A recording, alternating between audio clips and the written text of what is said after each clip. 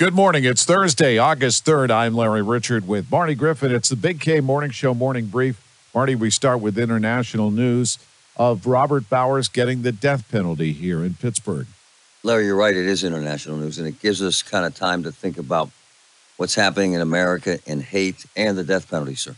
We'll have full coverage. Plus, Ozempic, a drug for diabetes patients and weight loss. Is this claim that a woman has had severe side effects valid? No, this is a great point, Larry. Is this going to explode into cases everywhere? We got to check this out. Plus, a pit bull attack. A young girl gets 100 stitches.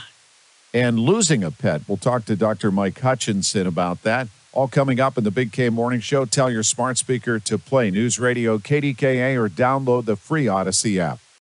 Baseball is in full swing. NBA playoffs are heating up, and your NFL team is gearing up for training camp. Listen to the latest on the teams you love here on the Odyssey app. The biggest sports radio stations in the country, providing unrivaled local coverage of their teams, all in one place. Exclusive interviews with players, coaches, and team executives, streaming live and always available on demand. Stay in the know with your favorite teams right here on the Odyssey app.